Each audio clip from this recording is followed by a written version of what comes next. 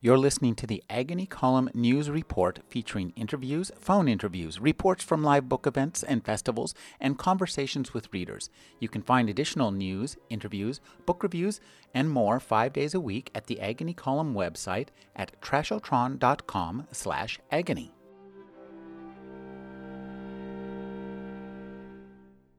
Harvey Pekar is the creator of the graphic novel autobiography American Splendor.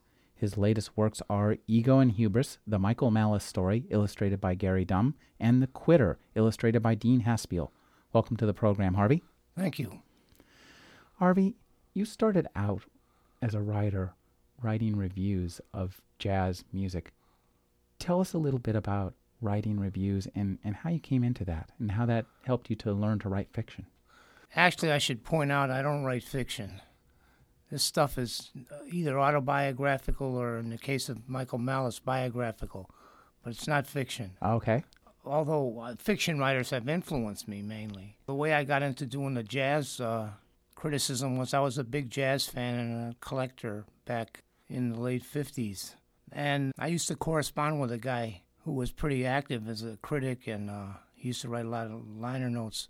Guy named Ira Gittler. When I was around 18, one time I hitchhiked up to New York, partly to meet him, And he encouraged me. He said, there's this new magazine out, the Jazz Review. You should send them some of your stuff they're looking for. And I says, no, I'm not a professional. Those guys don't give a damn about me. I did anyway, and it got accepted. I just started working from there, and I develop my values, how I look at or listen to records, and listen for certain things, listen for the harmonic, melodic, and rhythmic characteristics of the music, listen for the tone color and how original the artist was or how influential he was, a lot of things like that to take into consideration until I had pretty much built up a kind of stock of values, and that's and I reviewed my reviewed records as with that system, and it's also that system sort of is like led me to the values I have as a writer of comic books. I mean, I try to do stuff that's original, innovative. Tell us a little bit about this kind of lexicon of reviewing that you developed. It sounds like you had kind of a structure, a set of equations, in a sense, to describe the music. It's not exactly equations, but there were certain things that I figured, that I should look for in the music. Well, what did you look for? What records inspired you?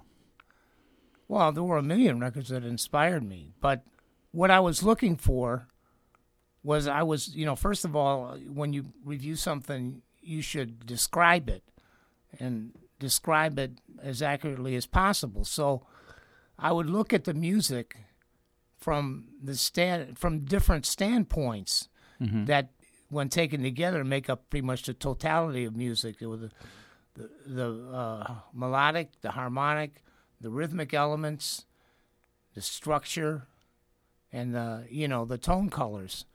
First of all, I would try and describe the music accurately, taking into account these features. Then I would check out how original the artist was, because originality and innovation is real important to me. To do stuff to broaden the vocabulary of your art form. That was a big thing with me, trying to. I mean, I really used to celebrate artists whose work was fresh, who were adding something to the vocabulary of the form. And and I retained some of those values. I mean, obviously, I'm not going to write about books or write books from a harmonic, rhythmic, and melodic standpoint. That's when you're talking about music, but the issue of originality and innovation still remains, and that's very important to me to be doing stuff that's fresh and new, And I've tried in my comic books to deal, well, both from a stylistic standpoint and from the standpoint of content. I've tried to deal with things that comic books have not dealt with much, if at all, before. Like the standard comic book stuff is like superhero stuff, and I happen to believe that you can do anything in comics, and I think it's ridiculous that comics have been confined pretty much to doing superhero stuff when they could be doing anything. I mean, I'm not saying ban superhero stuff, but I'm saying that, you can do all sorts of things, along with superhero stuff. Superhero stuff is, just should be just a kind of a relatively small component of what I would like to see comics become. So I started writing, and I decided that I would like to write autobiographically. So awful lot of my work is autobiographical. Most of it is, and I asked myself, well, what do I know? What can I write about that I'm knowledgeable about? And what I knew was just everyday life. I had a job as a file clerk at the VA hospital, for years, for decades. But I thought that the job, there were a lot of stresses and strains connected with the job and stuff, and I thought maybe I feel as upset about stuff as Condoleezza Rice does, who knows? I just assumed that just because a guy, for example, is worried about $500 rather than $5, a rich man is worried about $500,000, a poor man's worried about $5, but if it's the last money they have, they're both going to feel pretty bad about it.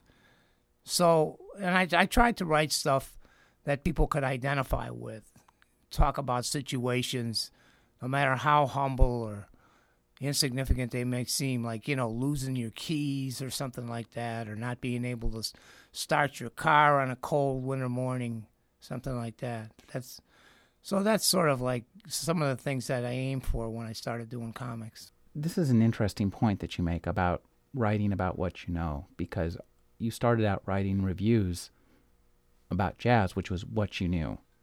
And in a sense, when you started writing your autobiographical fiction, you were reviewing your life. Yeah, autobiographical nonfiction. Autobiographical nonfiction. Yes, I'm going to remember that soon enough.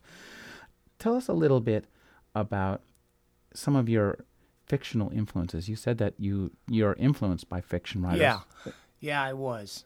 I was influenced, by a number of them. I've done a lot of reading of fiction. Some of the people that influenced me, I was influenced by James Joyce, like I do a lot of interior monologues, and I was influenced by a guy named George Ade, who I think was one of the top American realist writers around the turn of the century, like in a class with Theodore Dreiser and Frank Norris and Stephen Crane, except that he got real successful real soon, and he did some good stuff over about a 10-year period. His stuff kind of got repetitive, but when he was on, and he lived a long time, and people forgot about him. That's what happened to him. But this guy was a newspaper reporter, and he would write about thinly disguised accounts of stuff he saw in the streets every day. He was one of the first white writers to, write seriously about a black man's life in a book called Pink Marsh. And he wrote about a working class white kid's life in a book called Artie. These are like novellas. Now, what were you doing when you encountered this writing? Where were you in your life? Well, I first got into George Ade. I was turned on to him by a guy who, I don't know if you've heard of him or not. He used to be a very highly regarded comedian by the name of Gene Shepard. I got into George Ade around 1960 when Shepard started writing about him. Now, what was happening in your life at that time? What were you doing? Well, I was working a series. I was just involved in working a series of flunky jobs until I got my job with the federal government. Well, my job at the federal government was kind of a flunky job too, but you know, it had good fringe benefits and stuff, and It was steady and reliable. yeah, yeah. It suited me just fine. You know, I was happy with it. Tell us a little bit about explaining why you like something in a review and why something is a good work in a review is a means of understanding how to create a good work yourself, isn't it? Do the reviews help you, your understanding of music help you to get at your own life better? Well, I mean, in the sense that my understanding of music involves my understanding in the larger thing, which is art. Yeah, I guess so, sure. And again, I come back to the issue of originality. The really great artists, I think, in just about every form, have been innovators, not guys who copied other people. Within the past several years, I've really badmouthed Wynton Marsalis's work because Wynton Marsalis, although he's an excellent technician, he just copies other people. He gets involved and infatuated with one guy, and he'll do him for a while, and then he'll do another guy. Like he was writing these compositions that were like Duke Ellington, and early in his career, his playing was a lot like Miles Davis. He's gotten a tremendous amount of celebration, but he's never been anything like original. I used to write these reviews, putting them down, and I think they probably upset some people because, you know, he's regarded as a kind of a god among some jazz fans and reviewers, and jazz's last chance to make it, because jazz is in a lot of trouble right now. But well, why would you say jazz is in a lot of trouble right now? Because, first of all, their share of record sales, as broken down by genre, it's like they only have like 2% of 2% share, and it's going downward, you know, and it has been going down steadily. Another thing is that, see, jazz doesn't have much of an avant-garde anymore. In other words, there aren't people that are mainly concerned with adding to jazz's vocabulary. There are some guys, and they're doing very creative work. Like I can mention a guy named Joe Maneri, for example, but their work is so far out that the average fan can't follow it. The rest of the jazz musicians just go around copying earlier musicians, and I don't think that's a healthy situation if you're not getting anything new added to an art form. And most of the guys who are performing the art are just doing revival kind of work, reviving the swing era, reviving the bebop era, you know. That stuff's been done already. So you're looking for something that's entirely new and entirely innovative. Could it be that the new jazz just doesn't get identified as jazz? Well, that's a possibility too, because in shedding some of the characteristics that define jazz over a long period of time, and then these new guys came along, and for example, their work didn't swing. And swing had always been considered an essential part of jazz. You know, it don't mean a thing if it ain't got that swing. And without that, some people, although I think the music, you could point to the influences and see how it had gotten to a point where it didn't swing. And I don't think it has to swing to be jazz. But some people, they'd say that's classical music or something. Improvised classical music, modern classical. Marsalis is doing classical music these days, isn't he? Yeah, but I'm talking about avant-garde classical music. Jazz is like avant-garde jazz. Some people think resembles avant-garde classical music, and it could be that the two avant-garde forms are headed for blending or something like that. They're headed toward each other. Now you have more and more artists who are familiar with both idioms, and who take some stuff from both idioms and mix them. Who would you cite in that realm? I'm curious. Okay, I told you Maneri, who's a classical composer. Have you ever heard of John Zorn? Oh yeah, John Zorn's great. Well, John Zorn, you know, is strongly influenced by classical music, and has written some pieces that are more classical than they are jazz. A lot of the people that Zorn associates with, or has associated with in the past, like, for instance, a guy named Dave Douglas, who was a trumpet player with Zorn in a band called Masada. Dave has done some some classically influenced stuff. These guys however, except Zorn does have a kind of a following, and he deserves it. But I think a lot of people just like him because they think he's far out, than really understand what he's doing, where he came from, and how he relates to the jazz canon itself. Right. So tell us a little bit. Let's ratchet back to you. You're working on one of your drudgery jobs, and you decide to start writing. You've been writing reviews, and you decide to start writing biography. Why did you choose to write write your biography as comics? Okay, my autobiography. Autobiographies. Yeah. Why did I start to do that? Because I saw that comics were a very underutilized medium. When I was a little kid, I used to read comic books. I used to read tons of them. Like when I was in elementary school, from the age of about 6 till the age of about 11. And I'd save them and everything, I was obsessive compulsive. However, as I got older, I got less and less interested in them, and they became less and less entertaining to me because they were formulaic. And the formula didn't have anything to do with any of your actual experience. Exactly. It's like right triumphs over evil and stuff like that, and the end has got to show that and things like that. So I was so dissatisfied with so many comic books after a point that I just stopped buying them and reading them. And when I was a little kid, I couldn't articulate this, but when I was like around 11 years old or something, I thought that comics had something intrinsically wrong with them, that there was something that kept substantive works from being written and drawn in the comic style. Mm-hmm. Something that was just part of the nature of the art form itself. It couldn't do anything good because it was a comic. Yeah, right. It just they're just like people say today, if they want to put something down, like as simple-minded or something, they say, well, it's just like a comic book or something like that. In 1963, Robert Crumb, do you know who he is? Oh, yeah. Robert Crumb moved from Philadelphia to Cleveland, about a block and a half away from where I lived. And we were both jazz fans at that time and record collectors. And I got to know him. And I looked at his, cartoon work. Mm-hmm. And it was like nothing I'd ever seen before. And I thought, my God, I've been wrong about comics.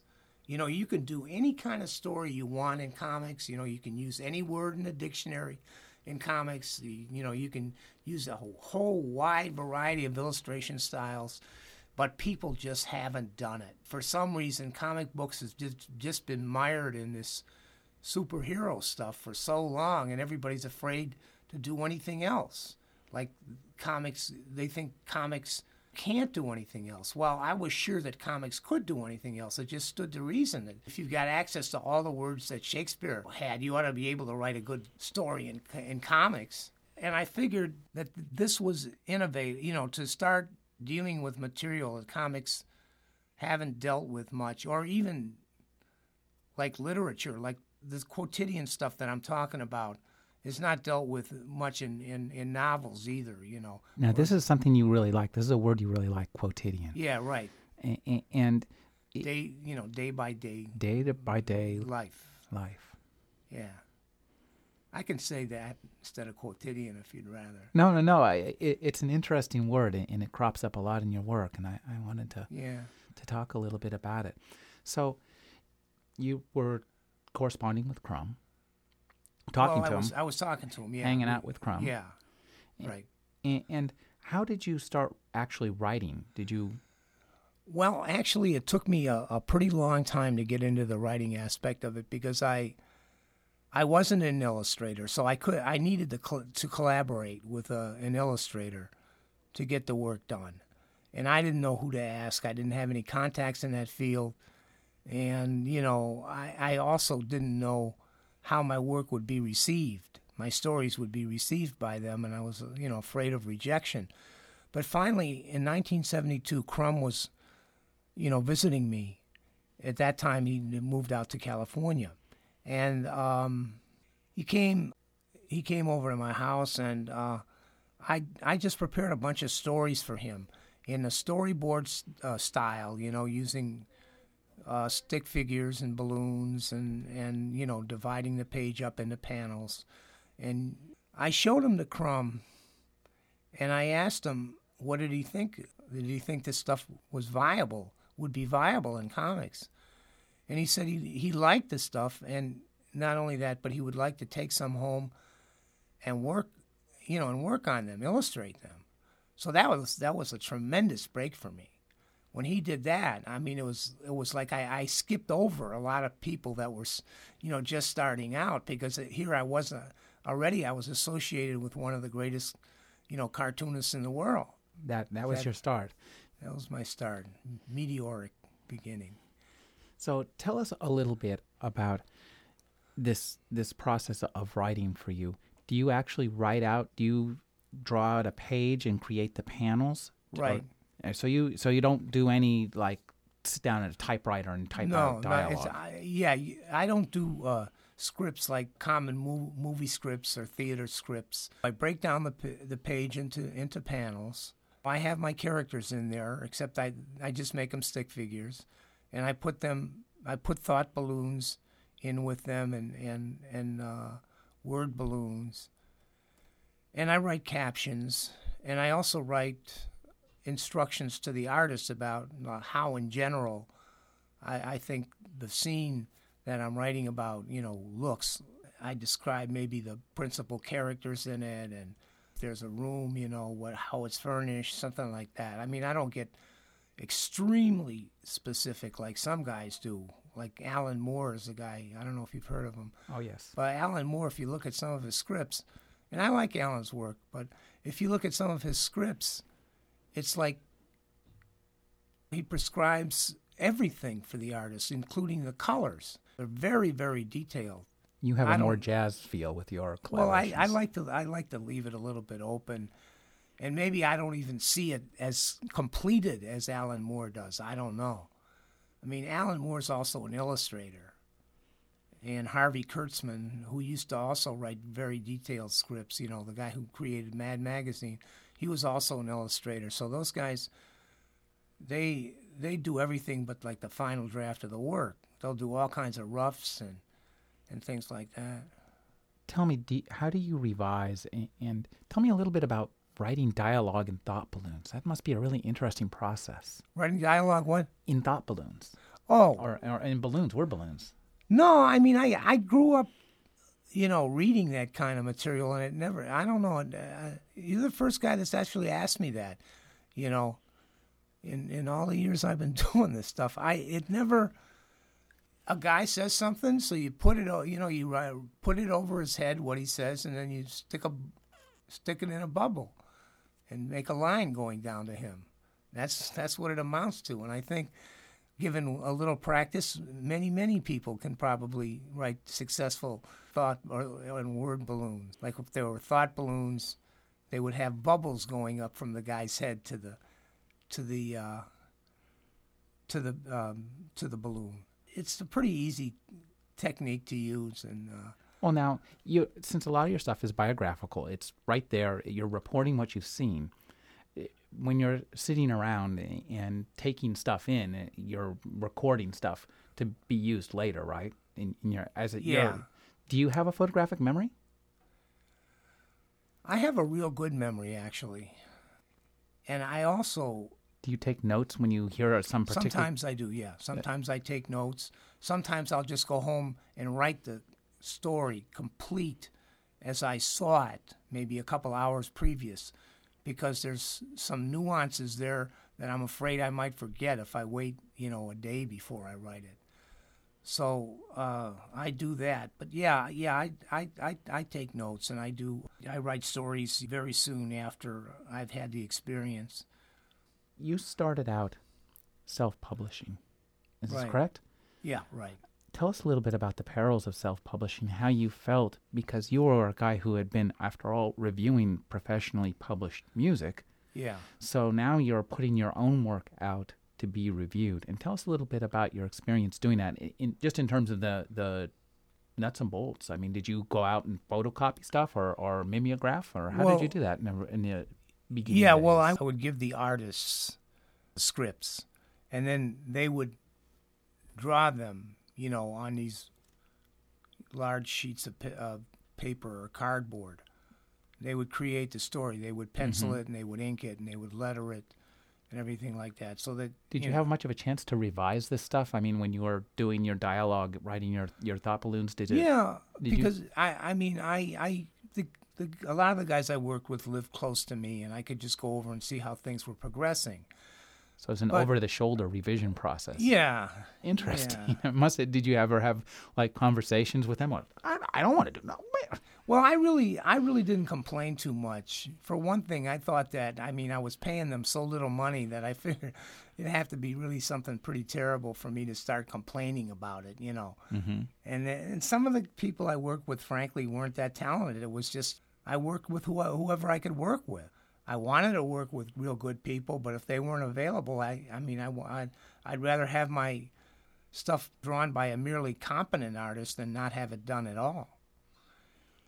So how did you get your stuff published? Okay, the process was this. I would collect all the the artwork, the original artwork, and I would take them down to a place that shot negatives, and they would shoot the negatives of these of the pages that I wanted to put in the comic book, including the cover.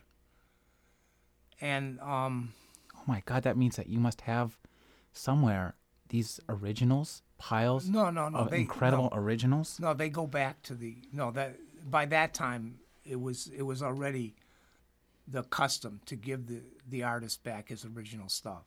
Mm-hmm.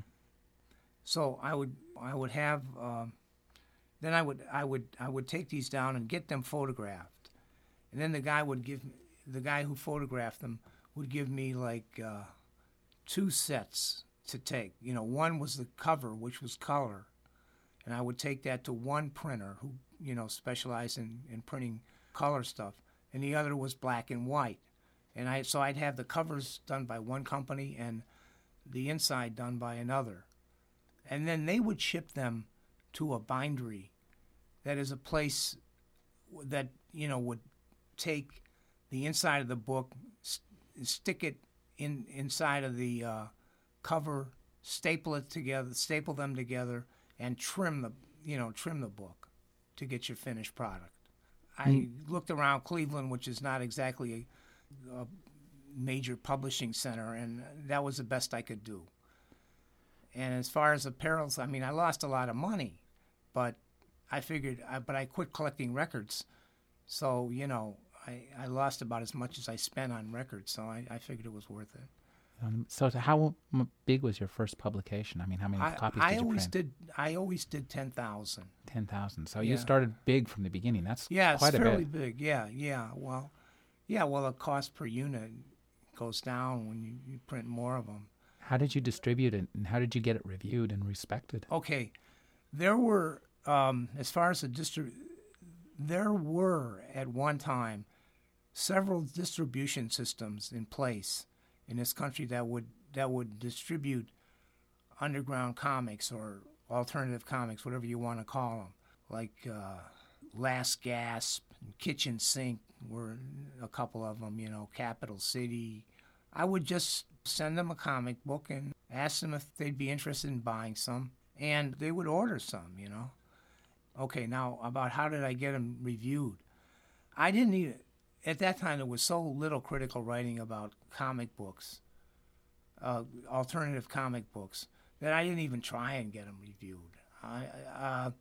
But I was fortunate in that there were a few people that liked alternative comics, and that did do some pioneering writing about them.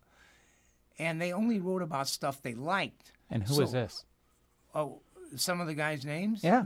Well, it was Clay Geardes was one of the guys. He put out a newsletter like every week or month or something like that. He was maybe the first guy to get into that stuff. But the thing was that these guys would just like write about stuff they liked. And if they didn't like it, they wouldn't pan it. They just wouldn't write about it. Mm-hmm. Unless it was maybe they would pan it if it was by some, famous guy, that everybody known about. So I got nothing but real good reviews for the first several years that my comic came out. And that, I think, helped me create a positive atmosphere about him. People really liked him. And then other comic book artists were, saying that they liked this stuff, and Crumb endorsed my work and stuff. So it just slowly, gradually grew to a point when. How long before you broke even or making money on this? About 15 years. 15 years. And that was because I started going to comic conventions and selling them there. There you could take a comic book that cost you 40 cents to produce, and instead of selling it for $1 to a wholesaler, you could sell it for like $2 or something like that to a retail customer. So I made much bigger profit. So I used to go to a couple comic conventions in the summers. Like I'd go to the big one in Chicago, and the biggest one was in San Diego. So you're essentially driving around with your work in your trunk for 15 years. Yeah. And that takes a lot of self-confidence, doesn't it? Especially for somebody who lives such a quotidian life and is writing about such a quotidian subject. Well, everybody, maybe it did take a lot of self-confidence, but everybody that was putting out comic books, a lot of them were doing self-publishing. They were, doing even stuff that was just Xeroxed and doing little small batches of it. And they used to come to these conventions too, and they would sell their stuff, even the shyest among them. So, and I had developed over the years some contacts with people in comics, so I wasn't exactly a complete stranger to these conventions when I went to them. And the people that came over to my booth knew who I was, so I didn't have to give an explanation about what I was trying to do. They already knew. So you were already known, and people were already seeking out your product. And yeah. I want to talk a little bit about that. When you're writing about everyday life, comics, which, as you pointed out, started out dealing entirely in the fantastic, superheroes, space, monsters, all sorts of weird stuff, don't necessarily leap to mind as a method of discussing the quotidian everyday life. And so tell us a little bit about how you use, I think, and I've seen it in your work, you let the fantastic edge in a bit into the art to as a way to get at some of the emotions of everyday life. Yeah, there are some people that have cartoony styles that work with me, and they're influenced very strongly by traditional cartoonists. Then on the other hand, I have some people that don't have any kind of comic book experience at all, or very little. They're like, I used to work with these art students who were into drawing a lot, illustration and stuff like that, but not cartoons. So I had a variety of work done for me, illustration work done for me. As a writer, when you're writing for comics, you have to develop a different prose style than you do, say, when you're writing for reviews. It's a lot leaner. Tell us a little bit about honing your prose for the comics. Well, I like the fact that comics are kind of an economical way to tell a story.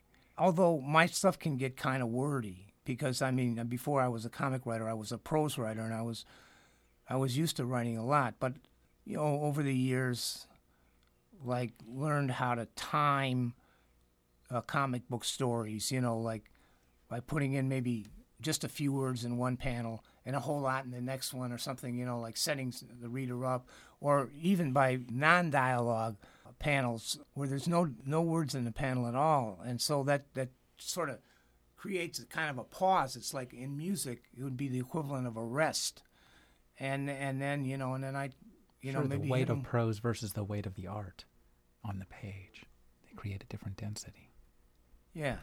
And there's a sense of balance, too, in your work, that the visually and textually it flows. That the reader is just moved through the panels. Okay. Tell us a little bit about lettering. One of the things I noticed in Ego and Hubris was you have a lot of words in boldface. Is this you doing this? Is this the artist? No, mostly. I don't really put. I don't have real strong feelings about putting stuff in boldface or not putting stuff in boldface.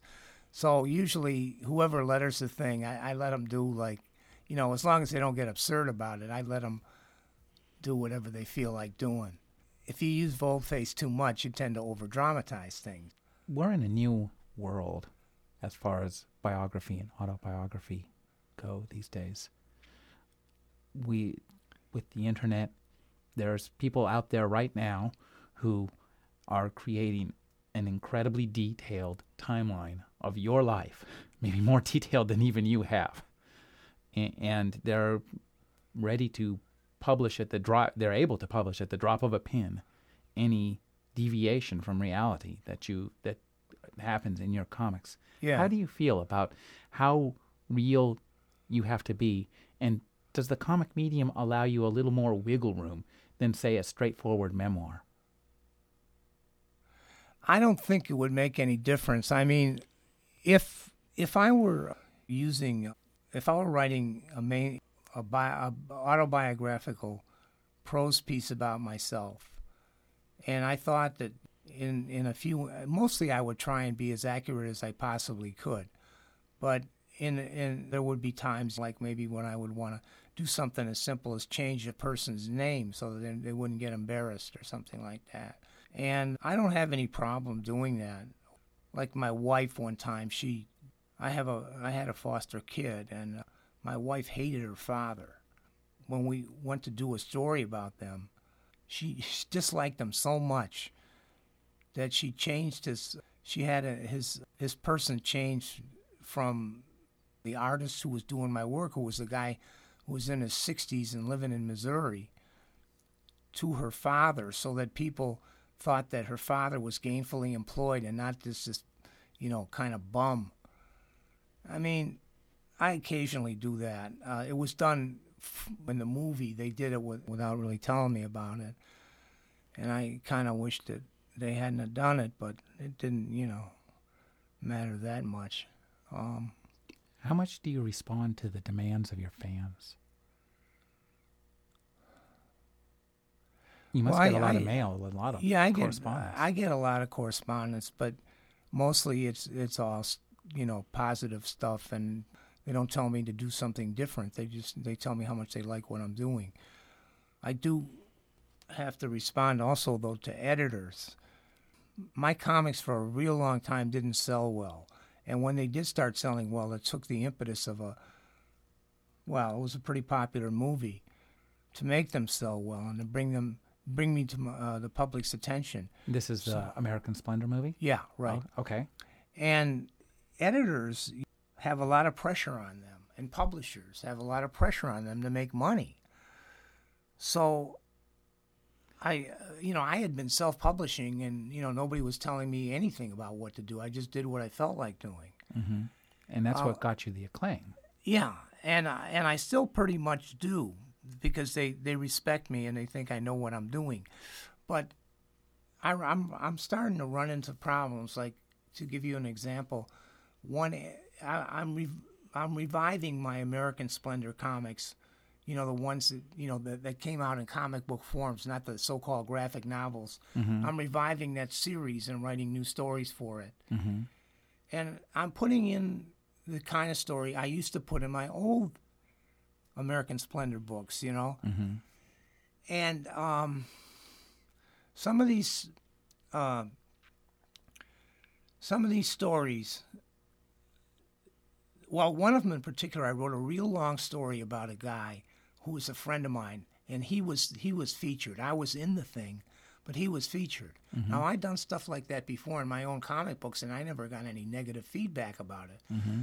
But I got this guy from DC Comics said, no, we can't use this. It's a good story, But people want to know about you. You've got to be the major figure.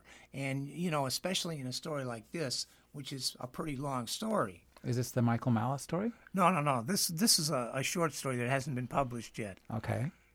I hope it gets published someday. Because I was counting on it going into the New American Splendor series, but these guys are telling me they don't want to put it in there because I'm not in it enough. And this is not an uncommon problem when art and commerce meet, that the people who are writing the checks and receiving the checks are somewhat clueless as to the appeal of what they're selling.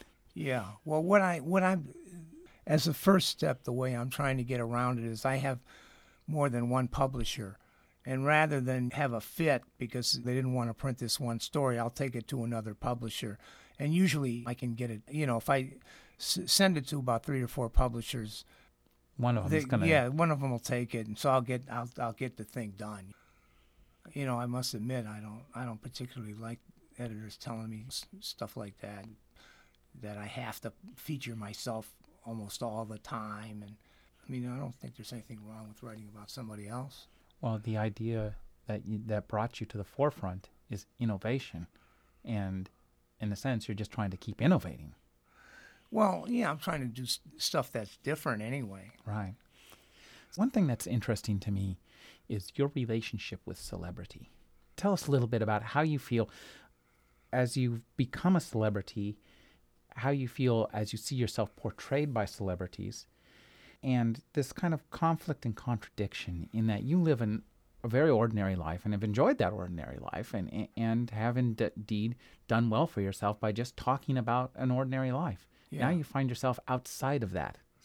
Well, it's not as much of a problem as you may think because I live a pretty insular life. I don't really go out much, and I don't see a lot of different people. Now they're sending me out on this book tour, but I don't particularly like to do this kind of thing. Go around and get interviewed, and travel to 4 different cities in 4 days, and have to put up with the hassle of flying on an airplane, which I really don't like. I mean, the red tape involved with it, and the fact that the planes are, sometimes late, and if they're late, it can have really some serious consequences. It can screw up a few days. I don't really run across that many people who know who I am, or else I run across people who've known me all my life, and all my life they've known I've done these comics, so they don't treat me any differently. I didn't feel particularly weird about, say, Paul Giamatti playing me in the movie because I had already been portrayed by a number of illustrators,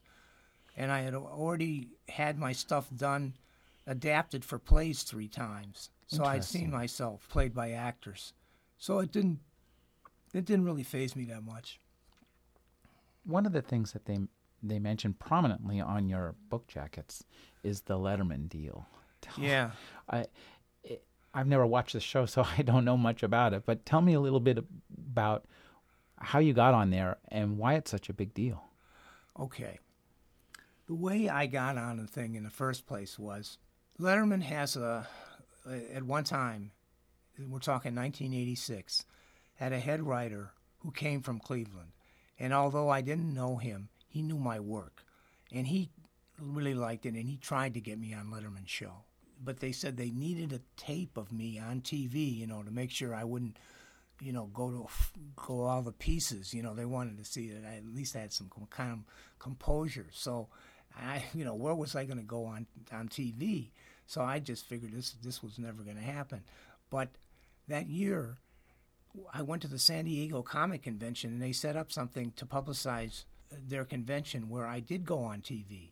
I was screwing around with this DJ the master of ceremonies who used to be a DJ in Cleveland, and, so I knew more about him than most people would that were in my position. And so we were clowning around, and we were pretty funny. And I got a copy of the tape, and I sent it to Letterman, and Letterman approved of it, and I went on his show.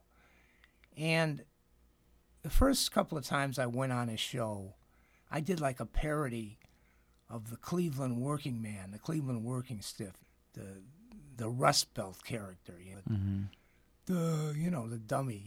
And it went over real well.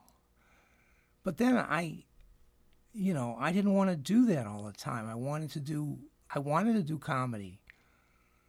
But I didn't want to just be stereotyped.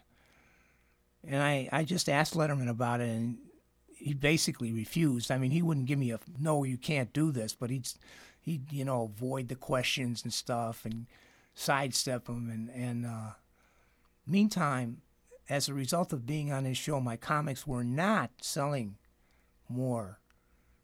I thought they would, but they weren't. And I was not getting much money. I was getting union minimum. So I figured, what am I doing on this show? I'm going up there. I'm doing a self-parody every time I go up there, which I really don't want to do, which I'm tired of doing.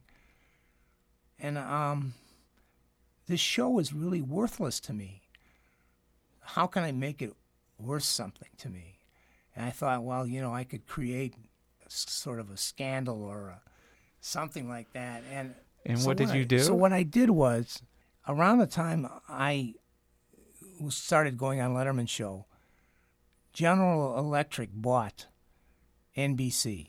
Mm-hmm. And I thought that was a conflict of interest there, that GE, had been a contributor of, had been a maker of parts for nuclear weapons and other, military equipment. They had been convicted many, many times of breaking antitrust laws. I just felt that they shouldn't be trusted to own, a company that included NBC News, the public airwaves. Yeah, I thought that there was too much trouble for them to defraud the public or to give the public wrong information for their own profit.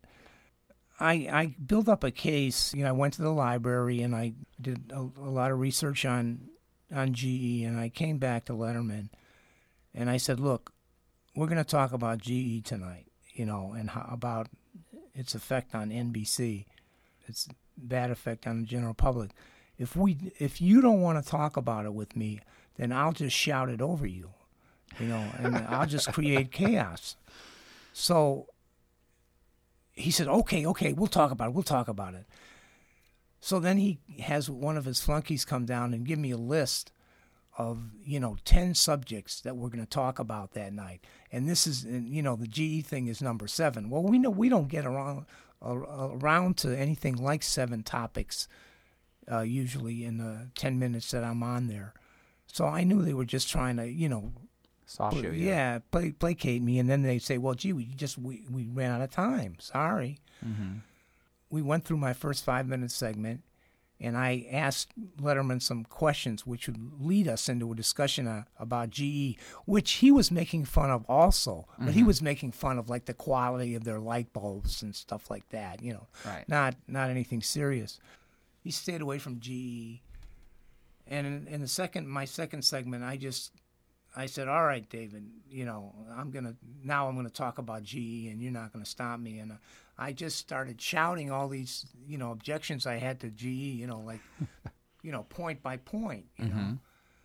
And he's getting real upset and saying, well, it's like you're coming into my house and you're spitting in the orchids, or, like you're, I'm saying it's not your house, it's, this isn't your house. And we were going on and, screaming at each other. The audience liked it a lot. I don't know if they exactly knew what was going on. But afterward, everybody thought that would be it for me, that I would never appear on Letterman's show again. And I figured I went out in a blaze of glory, so it was okay. But he did have me back, several more times. And I did do this kind of thing again. It made me look like a kind of a hero, the little guy fighting giant corporation, Mm-hmm. And so they, it made you feel like a hero. Yeah. So you finally got your comic book triumph. So I, the people that wrote the script for the American Splendor movie, were pretty aware of that, and they put in that whole sequence of my, appearances with Letterman in the film, make me look like a working man's hero or something like that, or. Well, so you had your moment of superhero triumph. Yeah, yeah, that really worked out real well for me because, I mean, people reacted very favorably to that. That's great.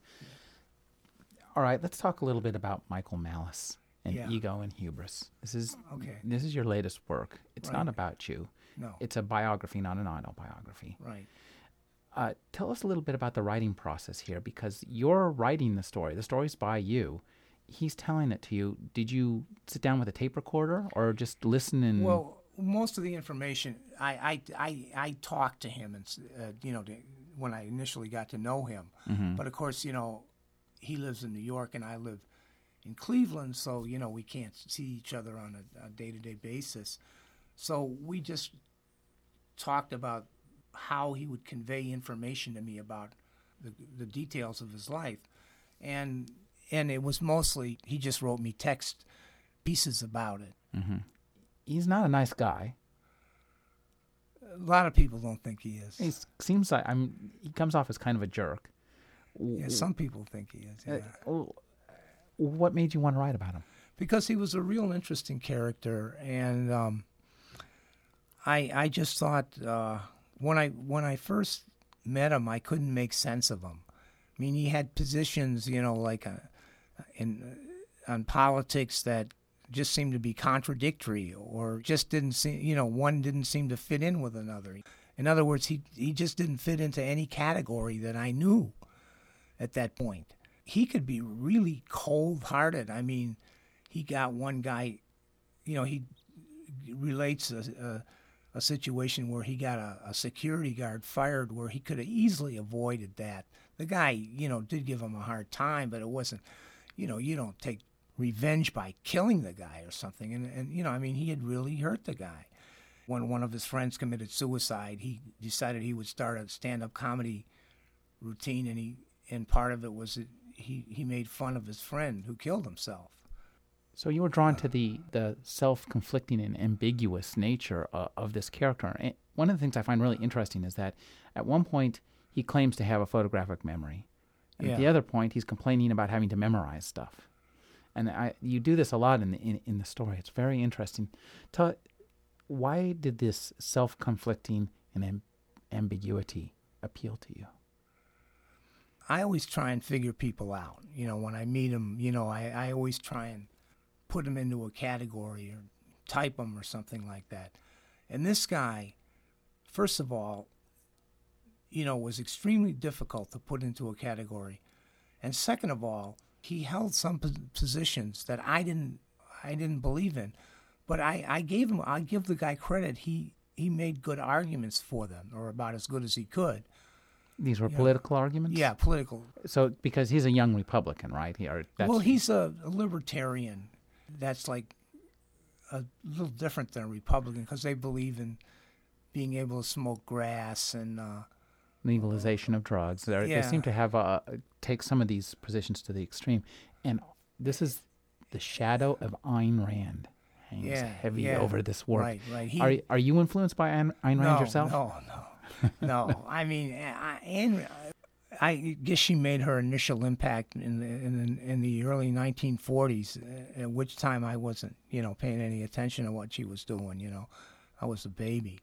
But when they had a revival of interest in her, they wrote about her like she was some kind of joke, and people always used to snicker or something when they'd hear her name.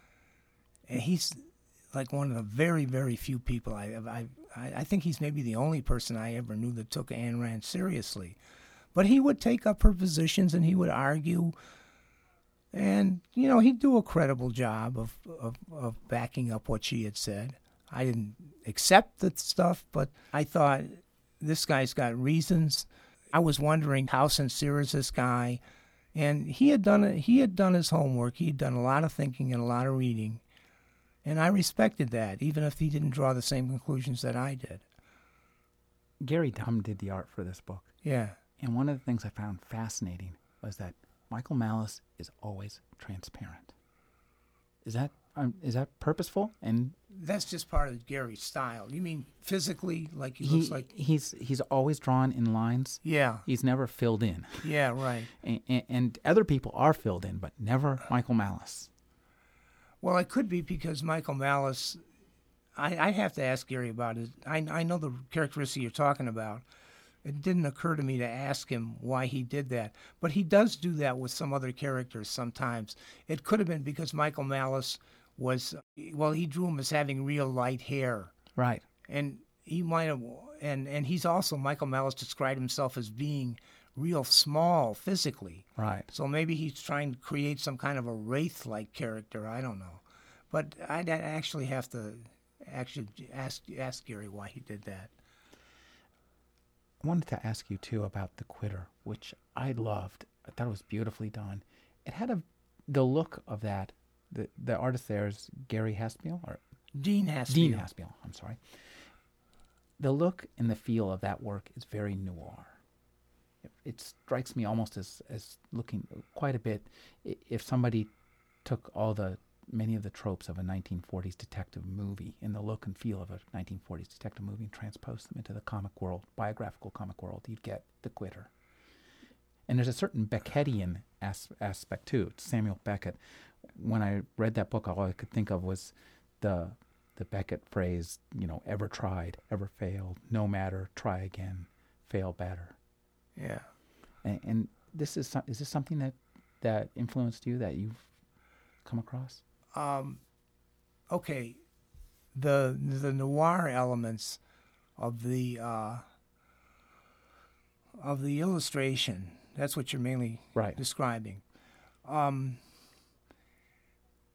That was, Dean Haspel's specific solution to a problem I put to him. I said in the past, Dean, I should mention this, he's the guy that hooked me up with the people that produced American Splendor. Mm-hmm. I made a lot of money from that, and I wanted to pay him back. Uh-huh. So I asked him, what can I do, that'll pay you back? And he said, write a long narrative and let me do the illustration.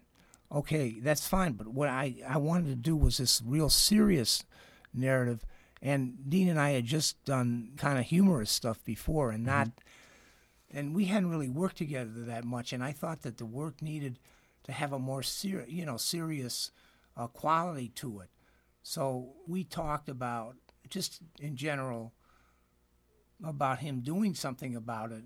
Didn't hit on any solutions, but then he did hit on this style, which I thought was really good, and he got tremendous praise for it. It's beautiful. It's gorgeous. And the story is really compelling. It's a story you've told parts of before, but it's beautiful to find it all in one piece. And normally, you've explained, you write kind of anecdotal pieces. Yeah, when I was with American Splendor, right. I didn't have the opportunity to write long ones like that. Mm-hmm. Now I do, and I'm availing myself of it. You see, there are 2 books that I've written that are both Michael Malice and this. Yeah, are book length. I'm working on I'm finished actually with the script for a 3rd one. A guy's doing the illustration for it. Is this a biographical, autobiographical? Well, this is something again that's sort of different. It's based on what I was told about the state of Macedonia, or the nation of Macedonia, by a person who went to Berkeley. Current day Macedonia? Yeah, current day Macedonia. She was a political science major, and she was always being hassled by people because she was into peace studies, and they were saying, "Oh, war's inevitable. You're just a wimp, and gonna have war no matter what. What's this peace studies baloney?" So she, that goaded her into actually going to Macedonia and finding out why a war hadn't taken place between the Albanians, who were the minority population there, and the Macedonians. And I met her just before she was about to leave, and she told me about her project. She was going to write a thesis using that as the subject. And I said, well, could you do me a favor and take notes, because I'm interested in that. And actually, see, there'd been a precedent. There's a guy named Joe Sacco who actually was trained in college as a reporter, and he's a very, very bright guy and a very good reporter. He was able to develop an outstanding illustration style as well, and so like he's big on war. Even though he's like a left of center guy, but he always wants to do stuff about war and how the Americans bombed Dresden and stuff like that. And so when he did stuff about Yugoslavia, namely about Bosnia, yeah. Yes. he put in a lot of violence. And the thing I wanted to do was to just have it be, like with no violence. So in a way, it was sort of inspired by Joe Sacco's work, and in a way, I tried to. I had a different end in mind. But anyway, that's another project I'm working on, and another project is that I'm working on a book that's going to be about the history of SDS, Students for Democratic Society, and then I'm working on another one about the Beat Generation. The SDS project and the Beat Generation project were not originated by me, but the guy who did, have the idea wanted me to work on them. So are these people publishers? No, this guy would, he would, in both cases, he would be like a head editor or something like that, and he would send out work for the SDS thing. What he was doing was sending me out these narratives that were written by SDS members in various parts of the country about, what they were doing in 1968, and then he would turn around and send them to me, and ask me to, break them down into a comic book script. So those are a couple of other projects. I don't completely control those projects, but I was working on them. I had previously also worked on a book that this same guy did about the Wobblies, who, are one of America's most radical groups. And that wound up being, pretty well received and led to this. So all these are continue to work in nonfiction biography. Yeah, right. I find it interesting that you refer to it as comic book instead of going for the more auspicious sounding graphic novel. Well, for one thing, the term graphic novel is incorrect. I mean, it's used incorrectly. I mean, they use it about my stuff, but my stuff isn't fiction, so how could it be a novel of any kind? And for another thing, I'm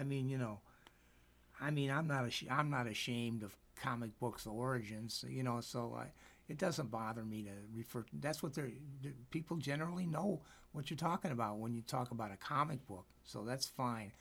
I'm not trying to spiff it up. Let's get back a little bit to The Quitter, which I really loved.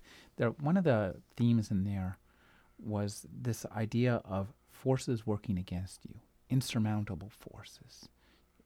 Growing up, The Quitter, which is a story of your childhood, essentially, ends about the time you've got going into you're working on your comic books. You felt surrounded in your youth by insurmountable forces and forces working against you. And conspiracies? Tell us a little bit about your feelings. I wouldn't put it I wouldn't call them conspiracies, but I did find myself confronted with my own obsessive compulsive behavior, which caused me to want to succeed so badly that any time I was doing something that was worth something to me, and I had a little setback, I would quit the thing because I couldn't stand the pain of contemplating not succeeding. So that's. And you found your first actual success in the reviewing. Well, I mean, I just described, it's like when I was in the street fighting and stuff like that. That was kind of a success, Oh yeah. And before that, I got some success from athletic achievements, and also I was a good student, but I didn't, that wasn't considered to be anything to be proud of by my peers, so I didn't make a big deal out of that. One of the things that persists to this day in your comics is this worrying about the future. Yeah. And you're at the pinnacle of success, the height. American splendor be damned. You're in American dream territory at this point. When they made a major motion picture about you, that's what a lot of people think. That not You're only not alone. that not only that you are portrayed in, but you get to star in as well. This is something. So why do I bitch so much? Yes. What's with the whinging? Well, it's because I still feel like, beleaguered and surrounded, and like, if my book stops selling, I'm in real trouble. I live on a pension from the government, plus some money I get from Social Security, and that's not enough to support my wife and I. And and I haven't been used to commercial success in comics, but now I've got to have it to be able to make the extra money I need to live the way I want to live, and I'm real scared that I won't be able to pull it off. I think I can keep on writing good things, but whether the public, accepts them or not, or pays for them, that's not in my hands, and that scares me. So, well, that's what I complain about. I complain about the fact that I'm afraid that my luck's going to change. Granted, yes, I'm in a pretty good position now, especially compared to where I was. We've been speaking with Harvey Pekar, who's in a great position. He's just published 2 wonderful books, Ego and Hubris, the Michael Malice story, and The Quitter. Thanks for speaking with us, Harvey. My pleasure. It was great.